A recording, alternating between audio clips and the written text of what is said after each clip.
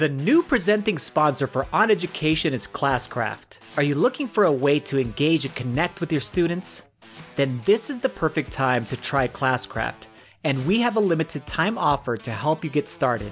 Simply go to classcraft.com/oneducation, and you will receive the first month free on a monthly premium subscription. To get started, go to classcraft.com/oneducation. It's a behemoth. We have a juggernaut on our hands. We're juggering.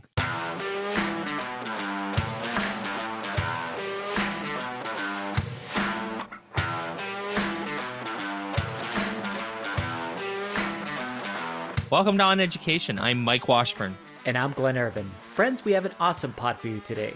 We're going to discuss the Teacher of the Year, Rodney Robinson's inspirational journey. We will revisit my favorite topic, Teachers Pay Teachers. The Justin Timberlake of On Education is back for our Dig It or Ditch It segment. And our guests this week are educators and authors Adam Chamberlain and Sveti Matej. So I just rolled in from camping. Ooh. Like an hour and a half ago. People Camping can't see your face. It's windburned. It's very windburned. Do you camp at all? I am not a very good camper, Mike. I have to admit. Though my wife says that we are doing it this summer. So the story Okay, so your wife sounds tell, exactly like my wife. The story that you're about to tell is striking a deep fear inside of me. It's also ammo for you, though, for the case against it. So camping sucks, for the record. Like, really bad. I hate it. I really don't like it very much. But I actually have a very nice teachery metaphor about camping in a few minutes. But basically, so late April, it should be pretty nice out. Even up here. It was not nice, Glenn. It snowed. Like, there was a snowstorm. So Friday night we go to set up and it starts to snow in the middle of the night. And what we had done, one of the scout leaders and we were in a fairly large tent. And we put a tarp on top of it because we also had a lot of our stuff kind of in the area, because it was kind of the leaders area. And so we had like the canteens and the coolers and a bunch of other nonsense.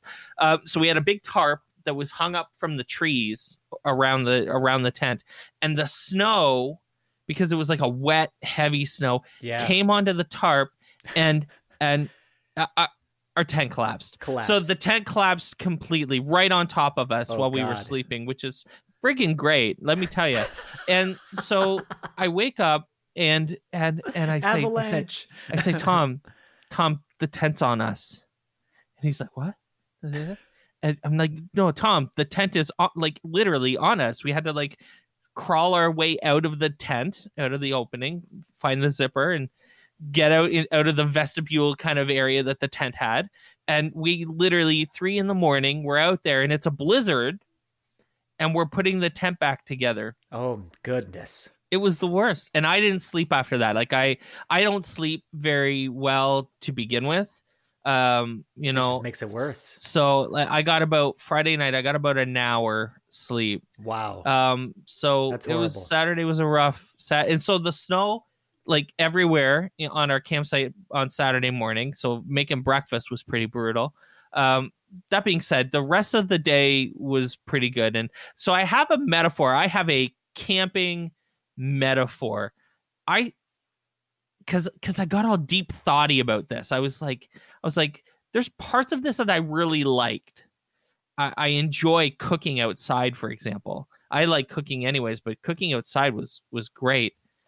And so cooking outside is fun. So I think that there's a metaphor to this. And I equated camping to a first year teacher. Okay. So I was thinking about this a little bit. Camping sucks to start. Like, really, really is crappy. And you're tired all the time, and you're wondering how you're going to get things done. But there's something to be said for camping once you've got some experience. Once you feel like you know what you're doing and you've got it down, camping, I think, and I don't know this because I don't camp, I think camping could end up being fun. So I'm willing to actually give it another go. And I bought a whole bunch of stuff, so now I actually have to go camping because I spent all this money on stuff I absolutely don't need. So we'll see how it goes. It was our last scout camp, but I think that we'll go camping as a family, and I'm willing to give it a try, even though my tent collapsed. So, dude, you're killing it in Hearthstone, like killing it, like whole other level killing it. Yeah. So Hearthstone, if people don't know this, is this kind of online card game strategy. Yeah. We've talked about it before. It reminds me of a combination of Magic the Gathering. But if people don't know Magic the Gathering, it's basically a strategic chess game with lots of different pieces. Is a good way to be able to think of it.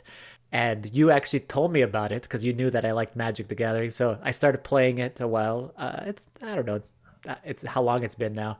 3 or 4 months at least. Yeah. It's been definitely longer than that. Probably 6 or 7 or 8 months. So it goes by these different ranks. So you start off at basically level, let's call it 20 or 25, and then each 5 levels that you go down, because you're trying to get to number 1, you get locked in. So, for example, if you get to level 15. You can't fall below level 15. So it's nice, so you can't go back to 16 and so on and so forth. So you keep going up and down the rankings. So once you get to level 10, that's fantastic because you can't go below level 10.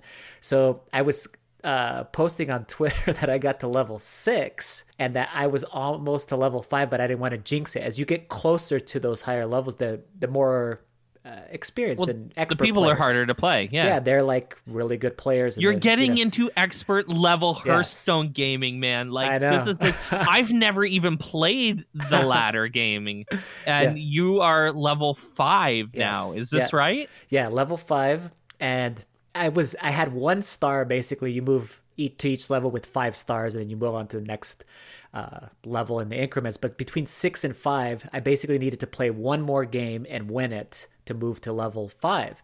If I lost it, you lose a couple ranks down. So it's really frustrating. So I put the pressure on myself and I started recording it and I posted it on YouTube just to see what would happen. Played the game, and actually the game ended up being, I got super lucky. And had everything kind of go my way, and then I actually had footage of it. So I was pretty cool too, because I actually streamed it basically to YouTube, and then was able to. So no matter what, if I never get back there again, I'll always have that one moment. I'm afraid to play you now. Like, I've almost went and like played you a couple times, but now like you would kick my ass down the stone. Like, I don't know what to do now, because I thought I was okay at this game, but like you're in a whole other. This is a whole other universe. You and Jesse Budo are, he's another. He's really competitive really ladder Hearthstone player. So I mean, boy, I don't know. All these teachers playing video games, we love it. Listen, I'll play Hearthstone with you if you play Civilization 5 with me. I know. It's the same kind of thing. It was super. It is the same kind of thing. I'd be destroyed in 2 seconds. I'm destroyed by the time I turn the game on. Join the world. I'm pretty genocidal in Civilization 5. You can ask Paul. You can ask Paul DeVarzi how that goes. How you play? Awesome. So, Rodney Robinson was named the teacher of the year in the U.S. and this is a hell of a guy. Yes, really inspirational story. If you don't know it, you should go check it out. We'll make sure we put a link to at least one of the stories. There's many of them on all kinds of different outlets, but he teaches at a juvenile detention center, and he basically his principal said that he creates a positive school culture by empowering his students, many of whom you can imagine have experienced all kinds of trauma. And basically what his goal is for them to become civically minded social advocates who use their skills and voices. I mean, you recognize this stuff. This is what we do at school. He's doing this at a juvenile detention center.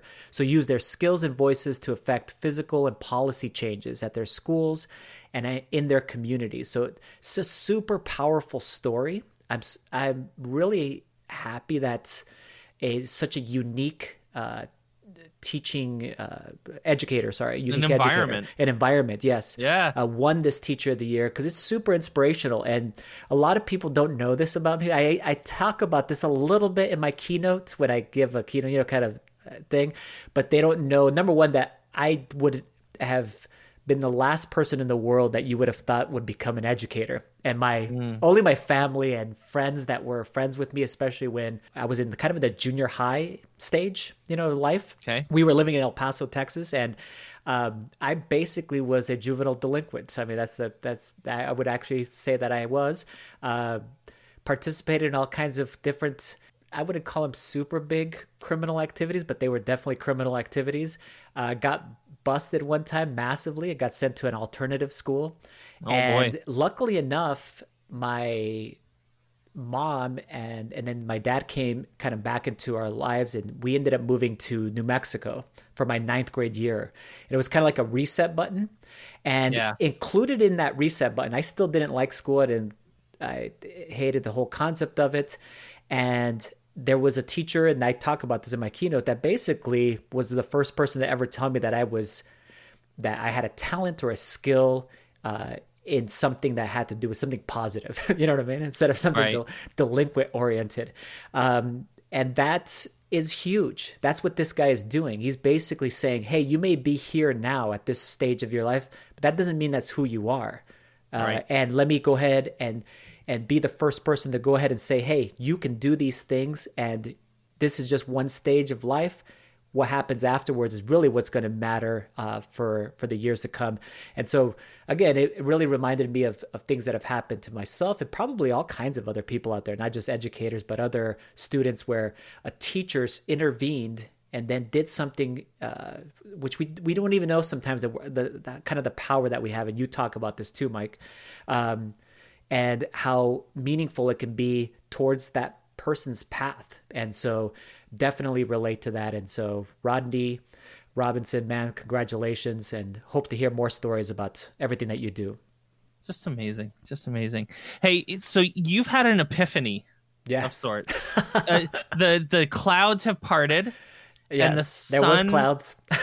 The sun is shining through on Glenn. I don't know. I don't want to. I want to take it away. The sun is shining on Glenn today. Yes. So I guess it's sort of a bombshell, because it's kind of we all know that teacher pay is a concern. We talk about it on the show all the time. It's a concern. The reason why teacher strikes are happening is one of the main concerns about teacher pay. The covers of Time magazine really brought to light all of these different stories of people not even being able to afford healthcare or pay their bills. And so anyway, I read and then watched a documentary by Dr. Will Davenport. Right. And he creates this video documentary that I believe it's a must watch for all educators. Whether or not you agree with what I'm about to say or my epiphany here, you should just watch it, because it's interesting and really it gives you a completely different viewpoint than I actually had. I think I was very limited in my scope as far as my judgment of all these people. And it basically has me reevaluating my entire stance against monetizing my talents as an educator. Right. And maybe I've been wrong the whole entire time. Basically, there's a quote here that says, there's still so many teachers who give so much of themselves, their time and content away for free. And then the second part of this is that it was so powerful, because so many things have been happening in the last few weeks that this part right here was so important to me. Many teachers are also committed to ed tech companies as ambassadors, or whatever you actually want to call them. And then they provide their content as well as their expertise for free. They don't get paid for their work. And I just posted kind of a thread on Twitter that this is so true. And basically my takeaways are these. Number one, I'm still against the concept of teachers pay teachers. So nobody think that I've jumped off that shit. But I do want to say that if you're a teacher who's choosing to sell items on there to make a living, to make ends meet, to make some disposable income, which we talk about that all the time, I'm going to stop with my holier than thou attitude.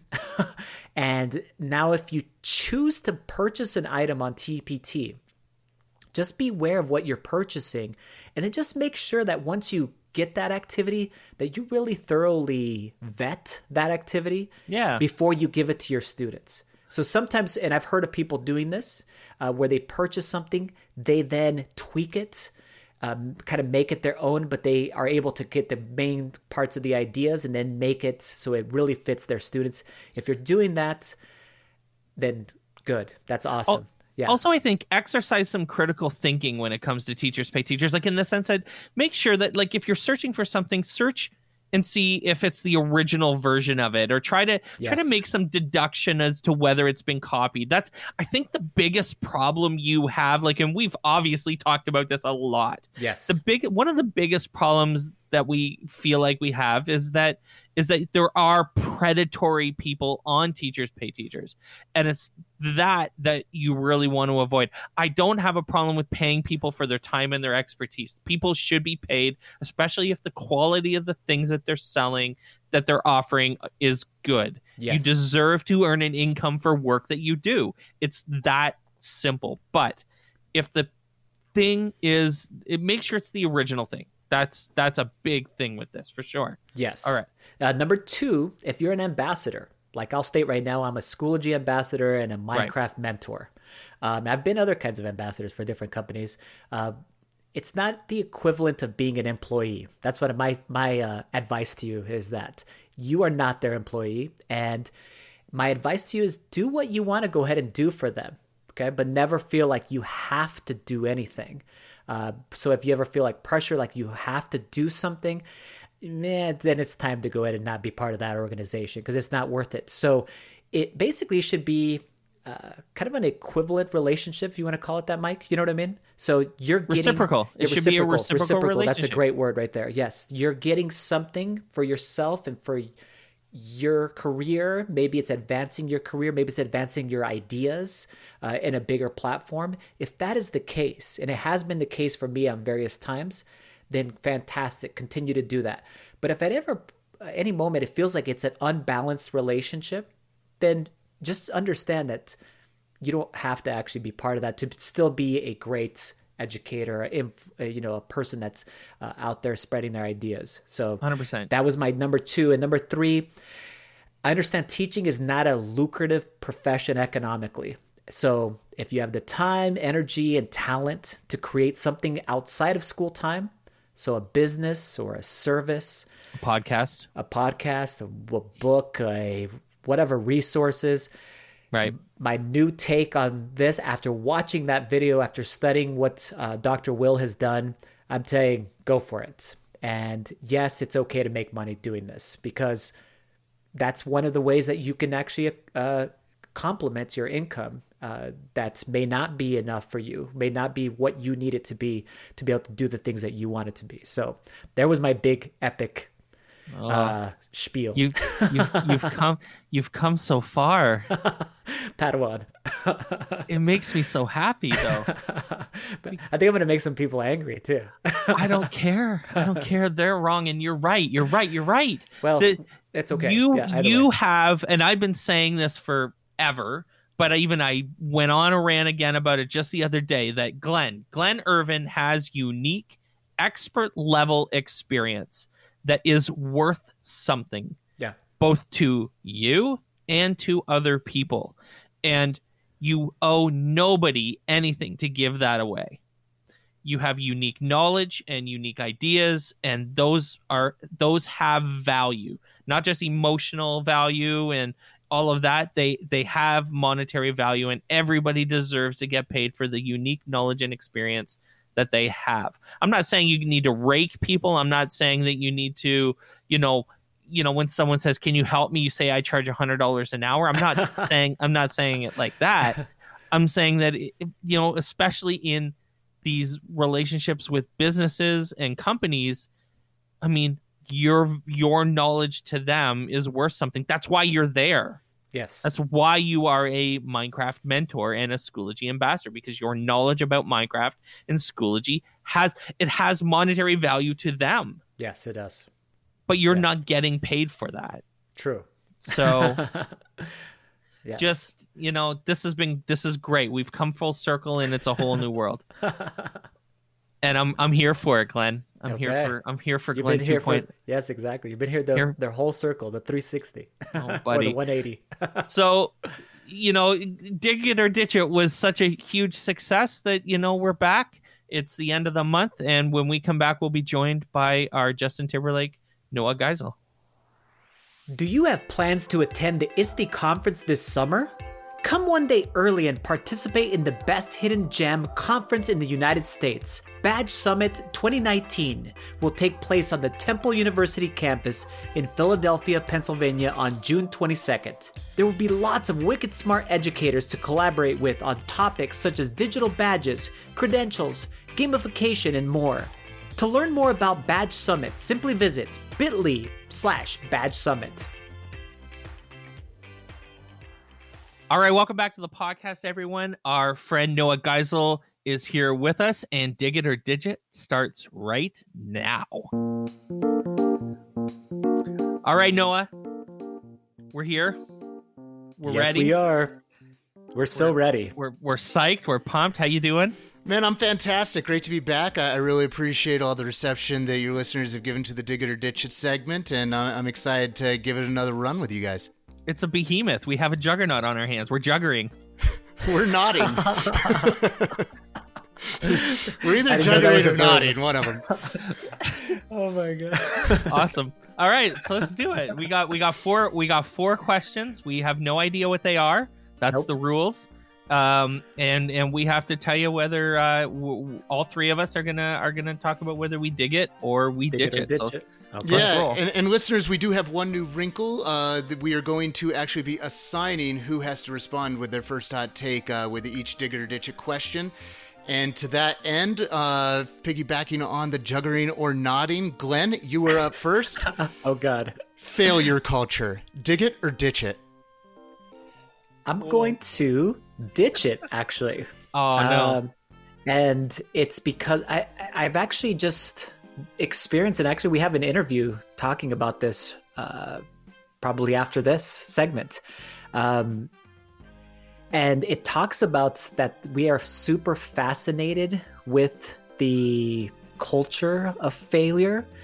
And I think we kind of need to redefine it. That's the best way to be able to describe it. It's not that I'm opposed to saying that we need to have our students have grit and determination and be able to come back from failure. Totally, that all the research is in that area. But I think we would need to take a step back as educators and really figure out why our students are failing, number one. And then number two, does it have stuff to do with things on our end? As teachers, do we need to hold ourselves responsible for the way that we're delivering the content, what we're actually doing as far as activities in class?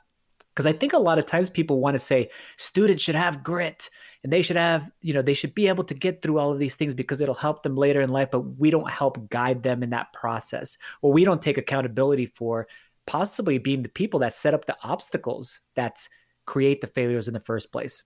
So I hope that actually makes sense. Mike, I know you have a good take on this too. So I'm digging it, but I'm also reframing it. Glenn's kind of stolen my thunder here a little bit. Oh, God. I definitely think that first off, failure is a good thing. I don't think kids should be afraid to mess things up, make mistakes, things going off the rails. This is fine. And actually, I reminded someone just the other day that there is an actual legitimate concept called failing fast. And it's applied a lot in technology companies, and it's related to the iterative process and the idea that the sooner you know that something isn't working, the sooner you can go back and start the process again and start it. So, I mean, maybe it's the word failure that's the actual... Seems like a final thing, yeah. Right. The problem is maybe the word, because the concept, the idea of making a mistake, of not getting something right, and then coming back around and trying again, it's not about the falling down, it's about the getting up. That's the reframe that needs to happen. And we need to be reminding not only ourselves, but students and other teachers. And actually, you've set this up beautifully, because on Thursday, I'm doing my first large, big talk. Not a keynote, but they call it a spotlight. And I'm talking about getting up. I'm talking about when things go off the rails, what you do when you're lacking motivation because you're failing. And again, I use that word because I haven't really thought of the best word to use as an alternative, but the idea of getting up is what's really important here. So I'm digging it because I like the concept. I'm reframing it because I think there might be a problem with the word failure, but also the idea that getting up is the important part. Noah, what say you? I was prepared to say ditch it, and I'm also hearing that all three of us are really on the same page with this. It's not so much about the concept, it's about the culture of the rah-rah cheerleading the fail versus what comes next, right? That it's about, as you said, the getting up. It's not the missed shot that we're celebrating, right? It's what do you do to rebound, regroup, and then retry afterwards. Absolutely. I love it. Next up, Mike, hot take. It's playoff season. What is your take? Dig it or ditch it. Sports metaphors in learning and in life. Sports metaphors in learning and in life? I use them a lot, so I guess I have to. Yeah, he does. I just called him out on one that he did the other day on a text message. Oh, right. What did I say? I can't even remember what it was. But you can't hit any balls you don't get up to the plate for. So talking about missed opportunities, and I mean, it's not an opportunity if you don't step up to the plate and try to at least hit it. So I like some of them. I think there are some people that can go crazy with them, especially if that's kind of all you know. Thankfully, that's not all I know. So I'm digging them. I'm fine with it. I think that there's some good lessons to learn in sports, and yeah, boys, you can't swing for balls you don't get up to the plate to hit. Batter up, Glenn. I know. I also will dig it, though. I think too many times we try to do an exact comparison between what happens in the classroom, like too closely related. We say, oh, it's the same thing as if you were coaching, blah, blah, blah. I coached many years for 20 years of different sports coaching. And some of the things are applicable that happened on the court or on in track or whatever might be to what happened in my classroom. Some, but I don't think they're always directly correlated between the two things. And the reason why I say that, Noah, is I chose to play a sport when I was in high school, and I had a passion for it. And that passion to do those things is different than sometimes what kids are bringing into your classroom. You wish it was always the same thing, but it's not voluntary. Our participation in athletics or whatever our endeavors are totally voluntary, but school is not. And so sometimes those analogies I think are just too far. Like they're like, just do this. And it's like, I don't think it's exactly, they don't correlate between the two. So I do enjoy some of them. They do make sense. And, but I think sometimes people take it too far. That's a great point. And I'm with y'all. I'm definitely digging the sports metaphors in learning and in life. And I also think it's a great opportunity for us, especially in 2019, to really hit the brakes and reflect on, when we're bringing in these analogies and these metaphors, are we doing so in ways that perpetuate, things like systemic racism and marginalization, right? That are we going with just kind of white male, centric kind of things? Or are we being really inclusive in our metaphors? Fantastic point there. Yes. All right, fellas. Next up on Dig It or Ditch It. Glenn, we're sticking with you. Okay, I'm excited. Maker space vendors. Dig it or ditch it. This is so awesome and so funny. I'm enjoying this a lot. Because Mike and I have had various experience with this. Makerspace vendors. I'm ditching it. And I have this, and Mike knows this about me. I have this thing. I really hate the vendor part of conferences. I think it's part of just my own personality that I don't like, for example, going to a used cars lot. I would rather purchase just something online that I don't have to actually speak to someone to try to negotiate anything. So it feels very much like that when I'm in a vendor area at an ed tech type of place. So the makerspace type of vendors if that's what we're specifically talking about, I would say it's not that the tools and those types of things aren't amazing and that there's all kinds of great things that you could do as far as in your classes or as a specific makerspace. It's just that I'm not the right person to be able to go into those spaces and be able to, I don't know, for better words, wheel and deal and be able to go ahead and like make those kind of decisions on the fly or ask the right questions or not feel pressure like I have to do something at that moment. So I'm not sure if I took that a different way. What do you take it as, Mike? So I feel like I'm going to dig makerspace vendors only because I'm not afraid of the conversations with vendors in any way. I understand the business side of this pretty clearly. And to be honest, I work for a company that sells things into makerspaces. Yeah, you are a makerspace vendor. I mean, maybe a little bit anyways. So I don't have a problem with vendors. They got a job to do, and you can go down there and talk to them or you can not. And it's entirely up to you. You have agency in whether you go down to the show floor of a conference or not. And you can certainly choose not to. And that's perfectly fine. It is a business relationship and you're down there. If you're down there, you're looking to do business. And so it's a little bit different environment than teachers are used to in their classrooms. And especially, maybe I have a little bit more of a unique perspective on this because I was in business. Like I was the national sales manager for a steel company before I became a teacher.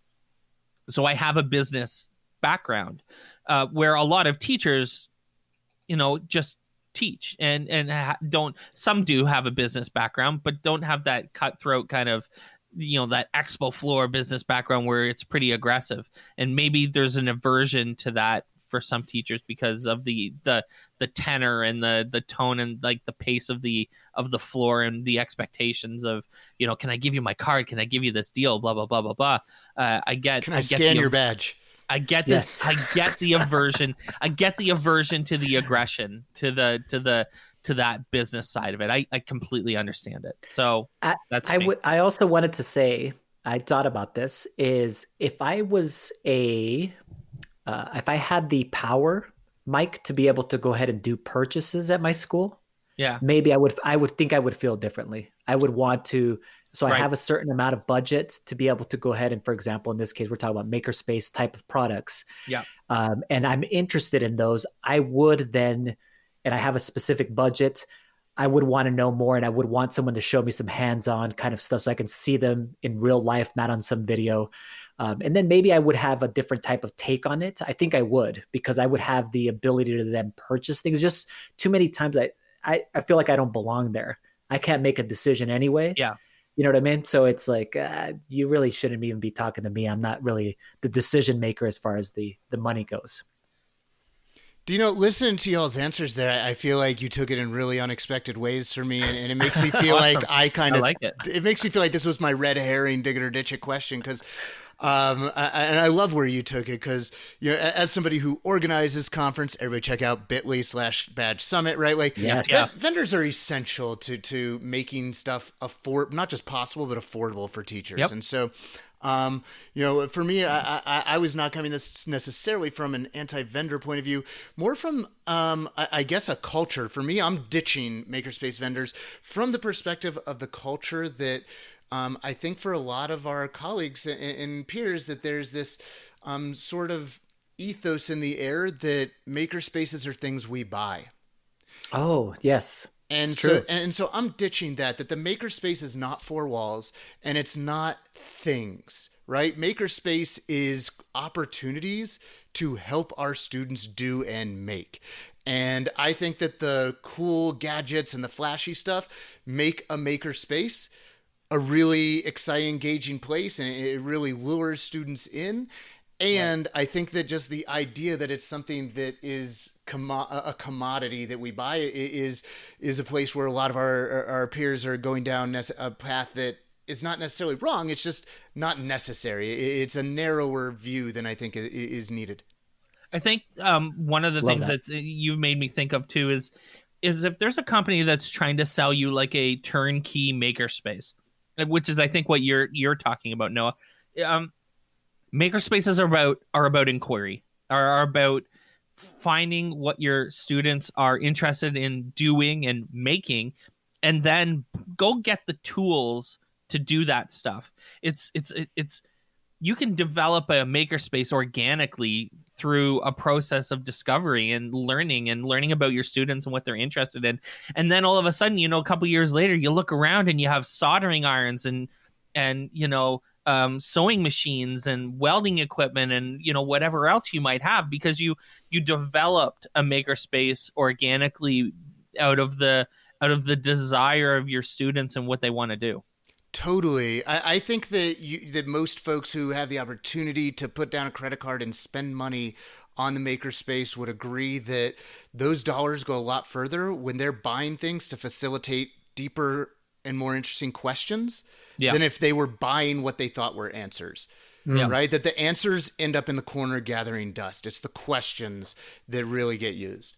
All right, fellas, last Dig It or Ditch It question for this segment. Oh, yeah. Glenn, I think we're going to bring it back to you then, since you sounded so excited. God. Let's stick with the topic of vendors. Okay. Vendor, fill in the blank vendor, certified educators. Dig it or ditch it. Man, we just talked about that too.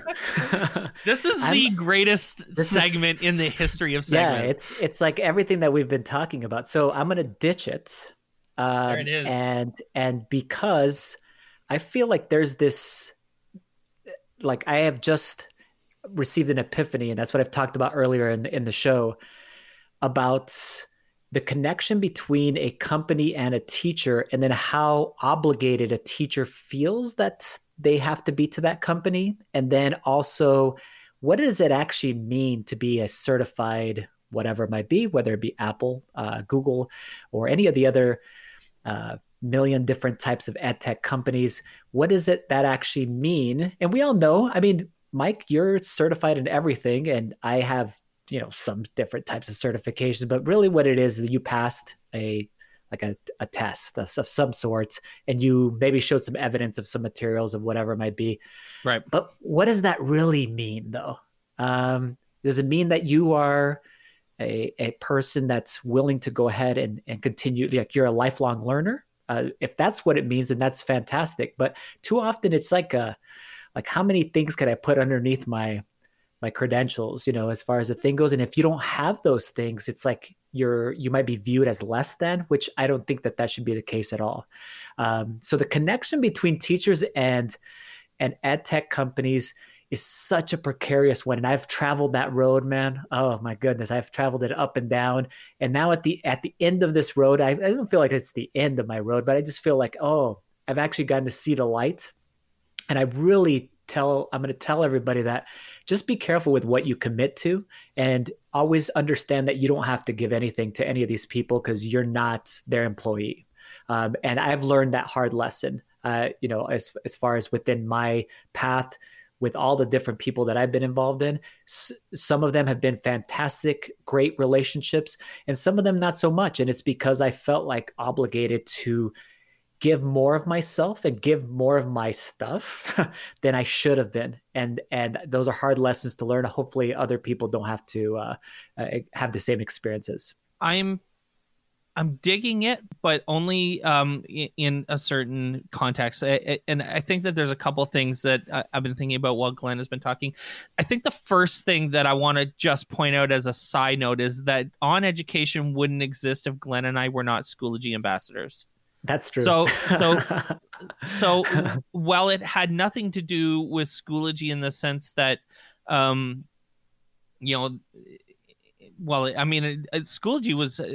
was good to us, through this, but it was because, we were in a community and we have mutual interests, and that's what brought us together. So I think that dovetails into my thought, which is, because I'm actually starting a community with Logix Academy, that I want to focus on using the word community, because that is, I think, the biggest part of this.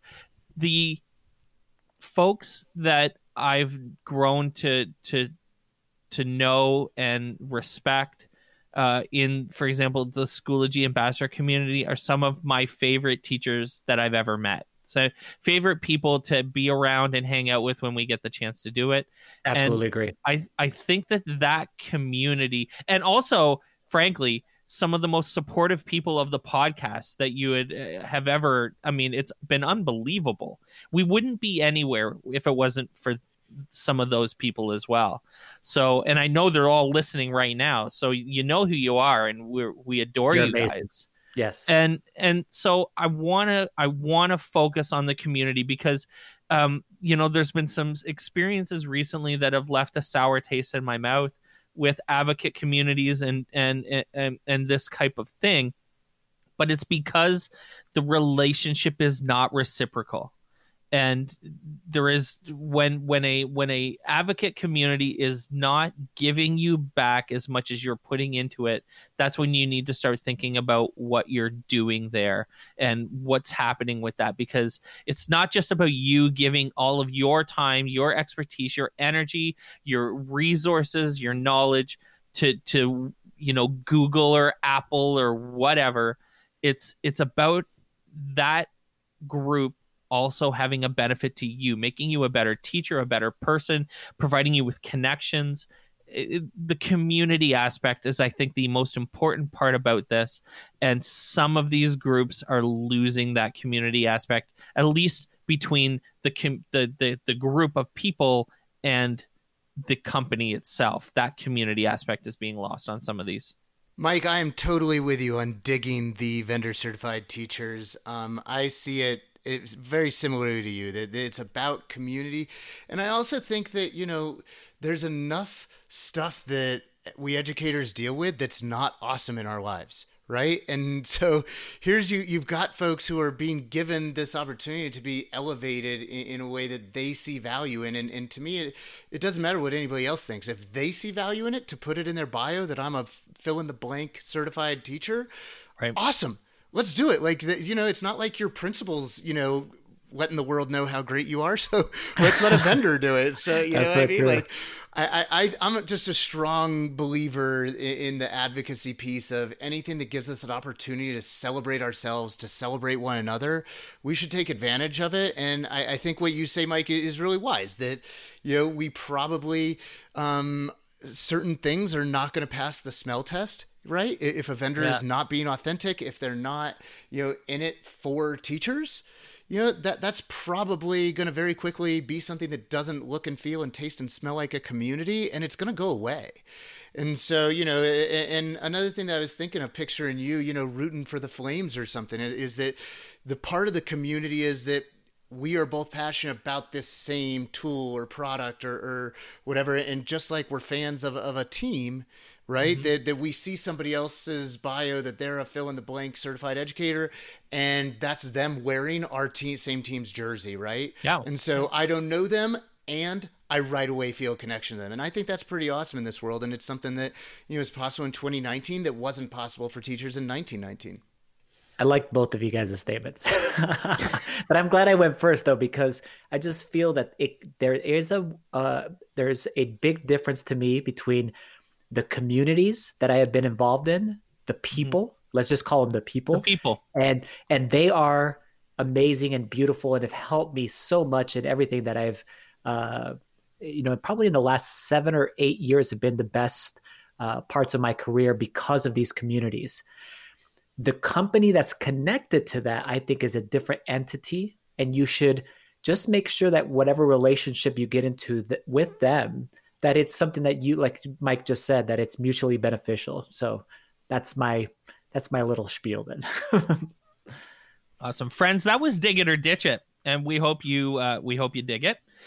We will thank Noah Geisel for being our host. Thanks, buddy. Hey, thank you guys so much for having me. This is a lot of fun to just ponder ahead of time. If any listeners have dig it or ditch it questions they want me to throw out to Mike and Glenn, please do direct message me on Twitter. I'm at Senior G. And for any On Education Pod listeners who want to attend Badge Summit, it's June 22nd in Philadelphia, bit.ly/Badge Summit. And for the first 10 listeners that want to attend for a 30% discount, use promo code ONEDUCATION. There it is. Promo code and everything, folks. Get on it. We're going to be there on Saturday, and it's going to be a blast. When we come back, we're going to be joined by the authors of Quit Point, Adam Chamberlain and Sveti Matej.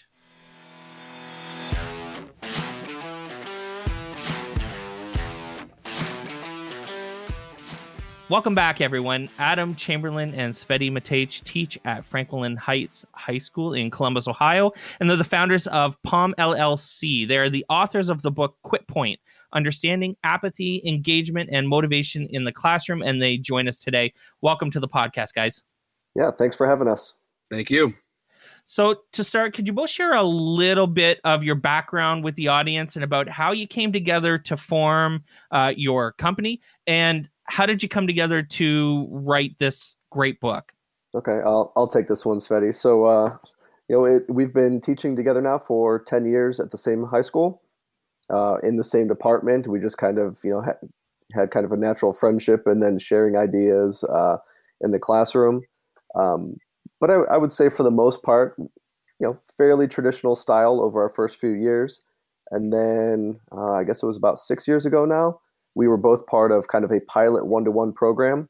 So each student in our classroom was going to have a device in their hands that we were going to be able to kind of structure the entire class around.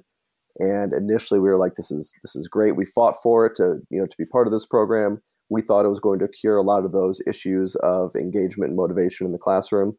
And then what we found about a month in is, we were just talking, we're still having a lot of the same issues that we've had in the past. Mm-hmm. So that started, we started talking about what are those issues that are causing kids to shut down. How can we address those issues and try to, refocus them to get better production out of it? So simply using the technology, it opened up a lot of opportunities, but it didn't cure those basic issues of motivation in the classroom. So that's when we really started to put all of our emphasis onto that, in order to get better production on the other end. The title of your book is called Quit Point, and this is also the name of the concept that the book centers around. What exactly is the Quit Point? So when you think about energy and engagement and activity in a classroom or just in any part of your life, the Quit Point is that moment where your energy or your effort can just drop. And it might mean you're dropping, from 100% effort to 0% effort. It might mean you're dropping from 80% to 50%. It might mean that you realize that you're at risk to go in the wrong direction and you have to kind of give more energy to maintain the same effort. But when that quit point occurs, the key element is that if you are maintaining your energy, you're maintaining your focus, that's not going to be sufficient to actually maintain your production. And so you have to do something, whether from your end or from somebody assisting you, to be able to keep going forward. And so the example, the first example we started giving, it's my favorite one, is the tree that fell in my backyard. It took me a good 6 months to chop it up and start moving it because the price of removal was a huge quit point on my part, but also the effort for removal was a huge quit point. And so until the neighbors started yelling at us, I didn't have enough energy to push me through and get rid of that tree. So Edu Twitter and Glenn and I are like embedded in this, but they talk about engagement constantly. It's the dominant theme of when people are talking on Twitter is engagement and student engagement. And I think a distillation, if we had to distill Quit Point into like one small concept, broad concept, I guess, is that it's a book about student engagement and when and why students become disengaged. I just wrote your elevator pitch for you. You probably had that already. You probably don't need that. I appreciate that. Oh, go ahead. What was the motivation to take something teachers are constantly talking about anecdotally and infusing it with academia and research? You've written a solid academic research-based book here. Well, first of all, thank you. And I love your use of the phrase there, EduTwitter. Yeah. Anyone who's not in the EduTwitter universe, when you try to explain it to them, like, no, there's this whole other culture of of teachers and educators that are that have hundreds of thousands of followers and are just constantly on. And I tell my students that, I'm like, what do you mean there's Twitter chats tonight? Like, yeah, that's what some teachers do. So it's a whole world out there for the education universe. Getting back to your question, one thing that definitely jumped out to me is kind of like the emphasis that, which it's not necessarily an educational concept, but the emphasis in the past 10, 15 years on like behavioral economics as a concept, in terms of people just in day-to-day life don't always do the rational thing. They don't always make the rational decision or what you believe to be the the logical long-term solution to their problems. And that was just something that I dabbled with outside of education. So we started looking into and researching some more of those topics, because as a teacher, we've all had those issues where it's like, I just need you to do this. You do this thing and you're going to be ready for the test. You do this thing, you're going to get whatever grade you've been aiming for. And then students will do the exact opposite. And you wonder why, like, why would somebody go, against their interest in that? So actually, like, getting into some of that research that's been done in terms of behavioral economics, some recent, psychological studies in terms of motivation and behaviors and things like that. They take us out of the realm of education, but they get us into the realm of just actual human behavior. So then we could start to apply those to the classroom and try to start to diagnose why are kids quitting in the first place. What are things that we could do to try to re-engage them in the classroom? So it's definitely a book about engagement in the classroom. We just kind of approached it from the opposite end, understanding that while 100% engagement is, ideally this mythical goal, that's not going to happen on a day-to-day basis. And realistically, 80%, 90%, even 70% engagement on a lot of days is going to be really productive, over the course of the school year. So just trying to be realistic with the fact that we as adults, we hit quit points at various times of the day. Students definitely hit quit points in various times of the day. Let's not ignore that fact. Let's understand that they will have their issues. There's various things that we could do to try to influence that and get them back on track to try to maximize our moments of engagement in the classroom. So cell phones in the classrooms are a controversial topic. And in the book you write, teachers curse the invention of the cell phone because they believe it is the source or is a source of distraction. But we need to understand that those devices may not cause quitting. They may instead be a student's way of coping with having reached obstacles that led to that quit point.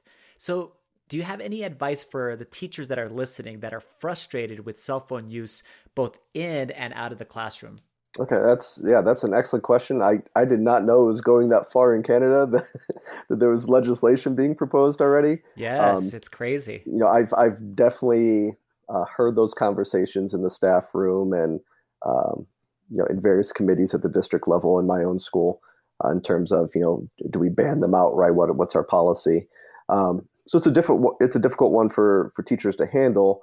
And I would say, is in terms of advice, one approach that I've taken, and it certainly doesn't do away with the frustration, at times, but just to understand that while it is a distraction, it's not necessarily like the root of the problem necessarily.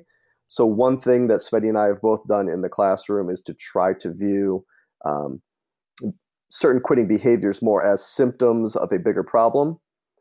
Almost like we're diagnosing a problem here. When I take my kids in, when they have a fever, I don't take them into the doctor for the fever.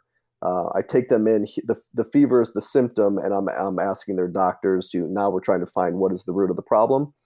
What is the root? Yes. So that's not at all to say that I haven't been frustrated myself as a classroom teacher. When cell phones are out.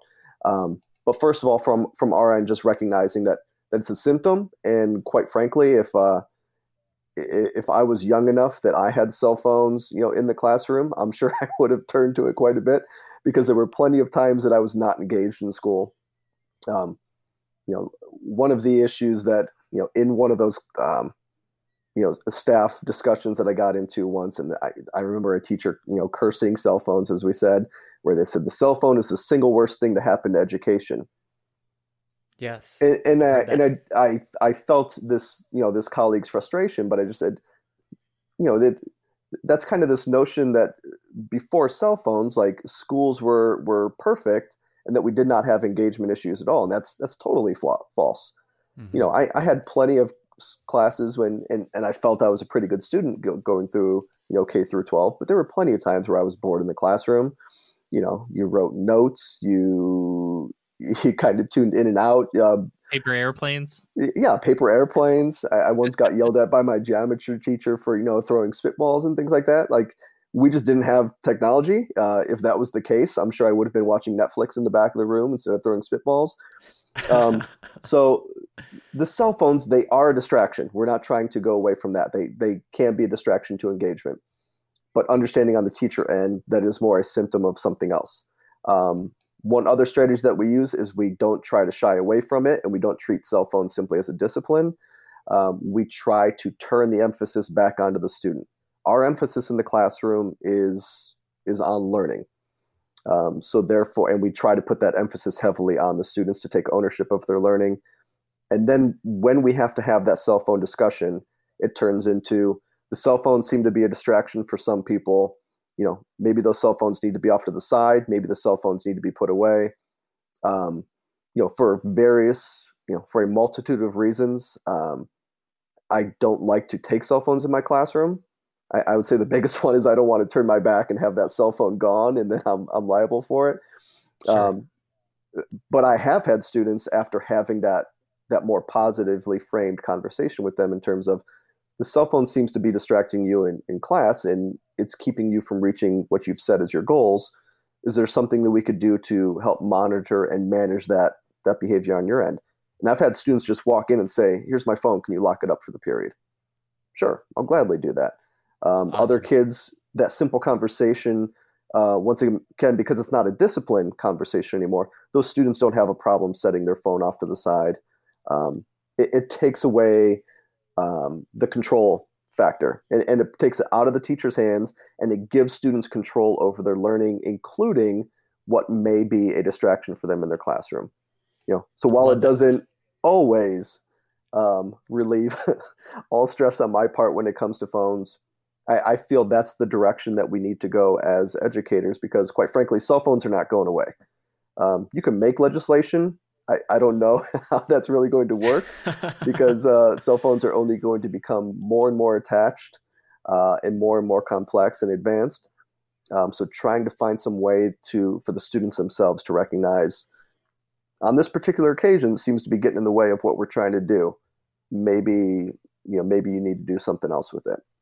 So as a teacher, I wanted my students to be resilient and work through difficulties in class. And in the book you write, again, as teachers, we can influence a student's optimism by controlling the situation. We can attempt to reduce the likelihood of student quit points by focusing on optimism, and I really like this part, and reasonable short-term outcomes. Tell us more about how to focus on optimism in our classes. And this is another thing where when you start talking about resilience, I know in that Edu Twitterverse that you kind of mentioned earlier, yes. Teachers, we all want our students to be to have more resilience and have perseverance. As a parent of two young kids, you want to use those opportunities and those lessons to teach those skills, to our young kids, so that they become resilient adults as well, and don't shut down to every single obstacle.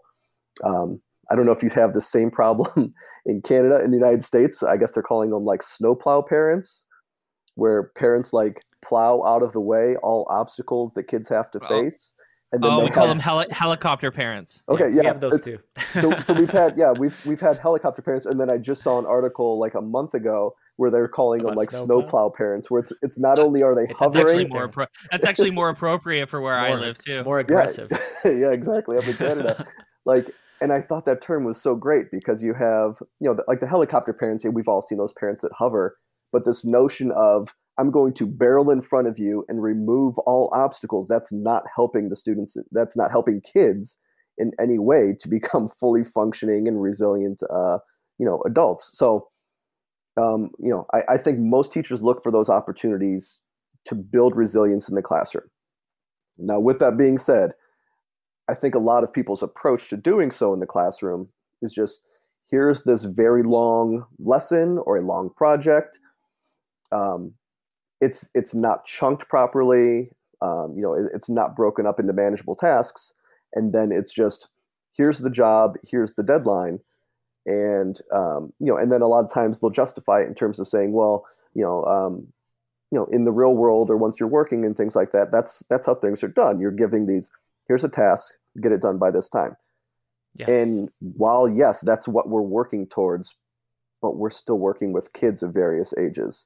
A lot of adults shut down at that time. Sveti earlier shared the story about him hitting a quit point over a fallen tree in his backyard. That was a job that, a bunch of us could have gone over there and helped him out in, over a weekend. But I was not eager to volunteer my time to help him out. He was not eager to go out in his backyard and give up a weekend, chopping down a tree and stuff like that. That we hit our own quit points, so trying to find ways to chunk it. And then when it comes to the optimism piece, we tried in the writing not to make it like, dense in research. Actually, our publisher at the time was like, it's still supposed to be like a popular read with references to research, but don't drown it down with research at all. But some of the research that I found most interesting, not necessarily referenced throughout, but was definitely a big influence, was various research on optimism from Martin Seligman. Who had done this study back in the days where he basically found, animals that shut down, and by building a system of small little manageable goals, now you can start to teach younger students ways to build optimism. And so when they do hit a roadblock, they don't shut down right away. When a good student does get a bad score on a test, they don't see it as the end all be all of their academic, existence. They see it as, yes, ooh, this was a roadblock. Or, oh, I really wasn't prepared for this test. Next time one comes around, we need to, approach it differently. And I know, like Carol Dweck with all of her research on growth mindset also plays into it, emphasizing that our goal is to always get better. That does not mean we're going to be great the entire time. That does not mean that we're going to be, absent of these roadblocks that hinder us along the way, but just trying to find ways to chunk things into small, manageable goals. We have a friend who is a very good distance runner and a track coach. I, on the other hand, despise running quite a bit. So I joke with him and I'm like, if you told me I'll give you $1 million at the end of the year if you could run in such and such marathon, I would probably just tell you, no, it's not going to happen, because the thought of running 26.2 miles sounds absolutely, horrific to me. But if you were to say, could you go out right now and run a mile? Yeah, I can do that. The next day, can you go out and run a mile? After a week, can we slowly, start to, increase your speed and decrease your time? Yeah, I can do that. Can we start to, give you a longer and longer run? Like that's how athletes train. And really that's how, a lot of teachers structure their classroom too. We want small victories. We want small wins, so that when students go in to, take these, bigger standardized tests or, college entrance, tests and things like that, they know that it's not the end all be all, but they have a past experience with success. So Mike and I are big proponents of using a learning management system effectively. And in the book you state, when educators don't take the time to create visually appealing assignments and resources, students can have an adverse first reaction to any tasks. So correcting this oversight leads to one of the easiest ways to avoid quit points. So Mike and I, we do training for example, for Schoology or professional development. And we know of educators that they don't really get that connection. So between something that's well organized and visually appealing as far as materials and activities, and how important it is to teaching and learning. Tell us more about like what you guys found as far as in the research or just in your experiences. like once again, that's as you said, that's probably one area where teachers ignore that very often. I would say particularly the higher up you go in K through 12 education, or even at the college level, because it becomes more and more content specific. The higher up you go, where the overwhelming emphasis becomes content, not necessarily as much the delivery. That's going to be the student's first interaction with a lot of that content. So finding ways for them to not get tripped up, on that experience, I think is a big part of it. My older son is in second grade, and there'll be times where he comes home and like first thing, all right, what do we have for homework tonight? And I have to get on, sometimes it's your very traditional, worksheet of, whatever, 10 math problems and stuff like that. But there's other times where it's, my teacher wants me to get on this program and play this game for 15 minutes tonight.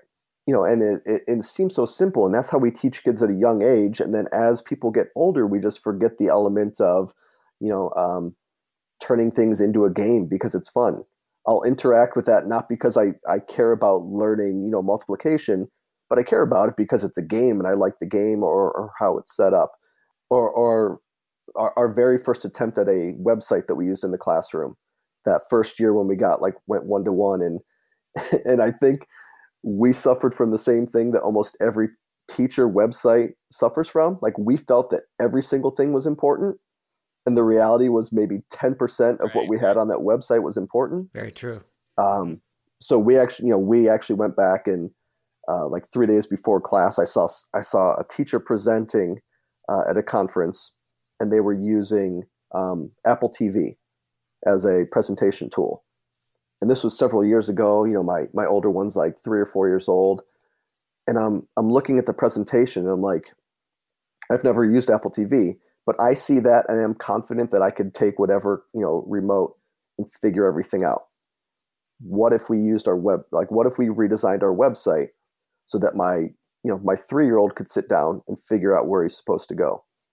And so I came back from the conference and I was like, all right, Sveti, I have a crazy idea. What if we completely delete our website, something that we had done for 2 years, but quite frankly looked awful, and the students never used because it looked awful. It was too busy, too many words. It didn't make sense in terms of where you to find anything. And I said, what if we just have like little icons like kids have on their tablets and their phones? Right. And so we kind of went back to basics, and we always joke with our students on the first day when we introduce the website. We're like, there's only 6 buttons. So you could only be wrong 5 times, like before you get to the location where we're supposed to be. And so awesome. Like on that first day, I was mentioned like, okay, I pull up the website. Where do you think we're going to start today? And kids will take a guess. Like, I'm going to guess daily assignments. Excellent. And you just click on that icon and boom, you're where you're supposed to be. Kind of what you were saying, by using like some type of designed management system, it cuts down on those obstacles of, how many of us as teachers, you've been like 10 minutes into a lesson and you think that a good number of the students are engaged and working, and then you'll have the kid that's, what are we supposed to be doing? Where are we? Yeah, I don't know what we're doing. And immediately you get frustrated and you kind of like take it personally. Like, what do you mean? Like, why didn't you ask in the first minute? Like, why'd you wait 15 minutes in? And I think that like the structure and the design of a lot of things in education, like it's overwhelming in terms of some of the research actually on it. Once again, it kind of goes back to some of the behavioral economics stuff. Kind of the 2 prominent individuals in the field are 2 scientists, Amos Tversky and Daniel Kahneman, that are pretty prominent, have been talked about quite a bit recently. Michael Lewis, the author, one of his last books was about those 2 and their academic collaboration. But there was an entire chapter of one of their books where they talked about like marketing and things like that, and text size, color, all of those things matter and impact how people will consume information. So I've seen teachers where it's like, well, I want to use less paper, so I'm going to cram everything into this in really small font with 1/2-inch margins all the way around, and they do it for a good reason. Like they're trying to use less paper. But at the same time, it's like you just turn it around to them. Okay, now imagine you're the student and the teacher puts this down on your desk. What are you going to do?